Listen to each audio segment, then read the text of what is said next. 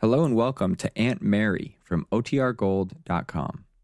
This episode will begin after a brief message from our sponsors.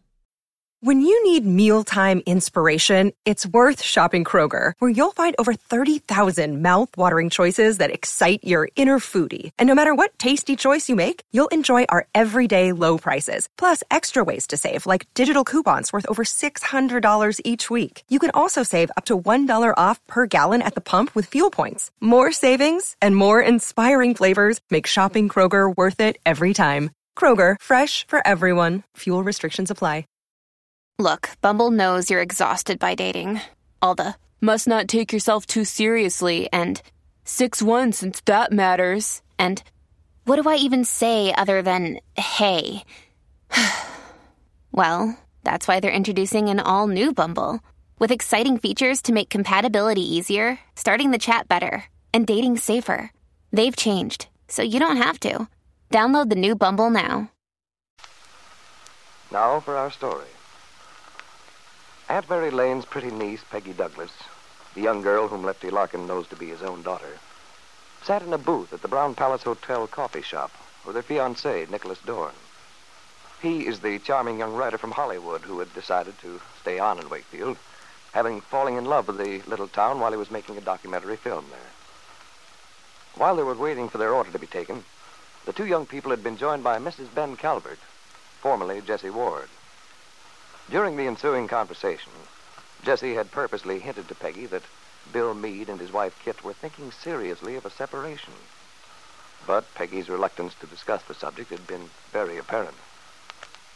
After Jessie left them to keep an appointment, the young couple had fallen into silence, made all the more awkward by the bustling restaurant activity. At last, Nicholas Dorn had said, Peggy, made you extra strange just now. What do you mean? I thought I was very polite. You were polite enough. But you were so obvious about fluffing her off. Why didn't you let Jessie say whatever she had in her mind? Well, why should I? I'm not interested in the least, so why should I pretend to be? He thinks the lady doth protest too much. Well, I think you're being ridiculous.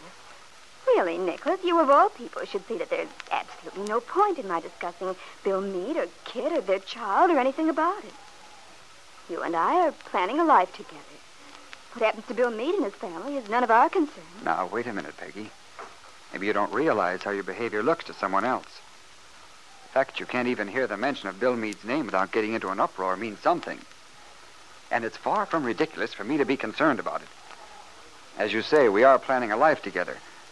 But I'd like to be fairly sure that it isn't going to be built on shaky foundations. You know what I think, Nicholas Dorn? I think you're acting like a very jealous man. Oh, but that's crazy. I can't be. Well, you know I what finally got around to you. Gee, I'm awful sorry to keep you waiting so long, but then you were in good company. Oh, definitely. Gee, that's a darling blouse, Peggy. Did you get it at the Vogue dress shop? Oh, why, thank you, Sally. No, Aunt Mary made it for me. She's wonderful, you know. She could make an old sack look like something out of Harper's Bazaar. You're lucky. I wish my mom could do things like that. Just the opposite with us, though. I have to make things for her. Well, what are you going to have? Peggy? Oh, I don't know. I'm not very hungry. You said you were starved when we came in. Maybe I did, but I'm not anymore. Oh, just bring me a tuna fish sandwich, Sally, and a pot of black tea. What about you, Mr. Dorn? Funny. I'm not very hungry either. It sounds to me like you two are in love. Heaven forbid. Oh, let's see. Bring me the blue plate special, merchant's lunch. All right, I'll hurry.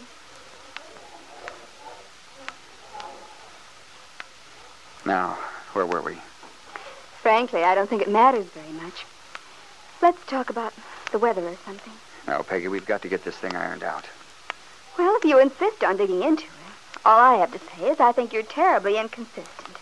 You've always said that neither of us cared about what happened in the past. As far as I'm concerned, it's true. Doesn't make any difference to me how you feel about Julie. No, I suppose it doesn't. After all, that's different, Peggy. You know I don't give two hoots about Julie. But even if you did, it wouldn't bother me. Why should it? My goodness, Nick, you seem to be forgetting everything we ever said about things. How we agreed that our relationship was going to be sensible, clean-cut. Yes, I know. Suppose it does look as if I'm going back on some of the things we've said. The trouble is you don't seem to realize how you act every time Bill Meade's name is mentioned. I don't know what you're talking about. It seems to me I've always behaved quite nicely. If I don't care to discuss it, that's my business. Oh, sure. It's your business, all right. The way you look, the way you freeze up somehow. It looks as if you're hurt, upset. It would be different if you were honestly indifferent. Well, I can't help how it looks to you. I assure you I am indifferent. Completely. You know what I think? No. You act as though you're in love with him. You do, believe me. Well, assuming I do, I still say it's none of your business who I'm in love with. If I were in love with someone. None of my business? Good Lord, Peggy, how can you say that? We were planning to get married. Or had that slipped your mind? No, I remember it quite well. There's nothing wrong with my memory. But I think there's something terribly wrong with yours. What, for example? Ever since we first discussed making a life together, we agreed that we were going to be impersonal, objective, realistic. That we wouldn't get all involved emotionally. All right.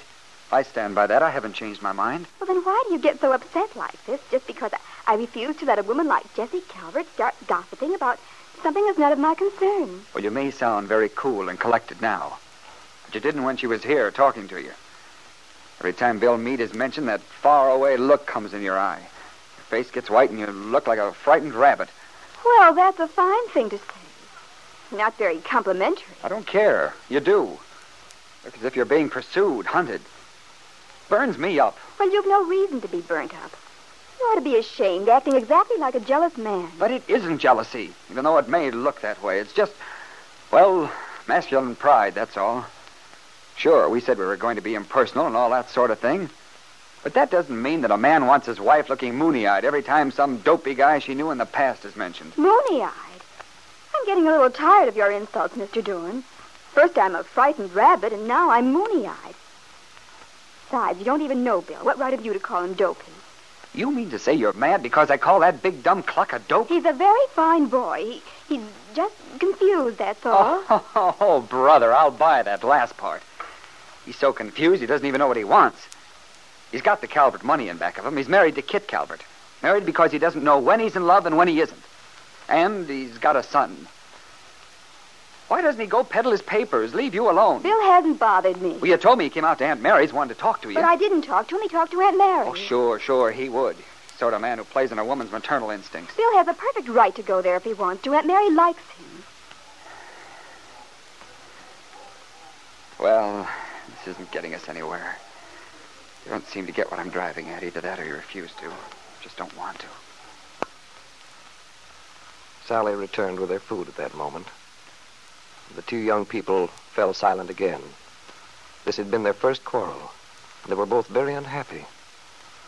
After they left the little coffee shop and started on the way home, Peggy began to think what a nice boy Nicholas really was. How unselfish he'd always been. How considerate. She didn't want to hurt him. After they'd walked some time in silence, suddenly Peggy looks up at him and says, Nicholas, don't be angry. I'm sorry I said what I did. You mean about my being jealous? Yes. It just upset me the way you were talking. Oh, Nick, it's really so silly. Because I'm not affected by Bill anymore. Really, I'm not. You sure? Of course I am. I just get angry when people start pounding at me, insisting on telling me things. Were you just standing up for him because you were provoked with me? Honestly, Nick. Well, I guess I'm just a screwball. Making a lot out of nothing. Oh, Nick, if you'll only relax. Be the way you were to begin with, when we used to plan our nice, simple kind of relationship. That's what I want. No complications, no troubles. That's what we want, isn't it? Yes? You see, you convinced me that was the best way to live. I'm sure you're right. Yeah, that's the only way. So, let's not argue anymore, shall we? Let's never quarrel again. There's no need for us to. It's such a waste of time. Yeah, Peggy, you're right. Nicholas. Hmm? You don't look very cheerful. Don't I? Sure now? Yeah, sure. He that diggeth a pit shall fall into it. What? It's from the Bible, Peggy. It means the joke's on me. Now it was Peggy's turn to look bewildered and puzzled. What, she wondered, was Nicholas talking about? And why did he look suddenly so miserable, almost forlorn? The truth, which had been so plain, didn't occur to Peggy, because she'd always thought of Nicholas as just a friend, an impersonal companion. But Nicholas at the moment was a very unhappy young man. For the first time, he realized that his feelings for Peggy were not the simple friendly ones he'd expected them to be. He was afraid that he was falling in love. Or perhaps, Nicholas wondered suddenly, perhaps he already was in love. Could that be it?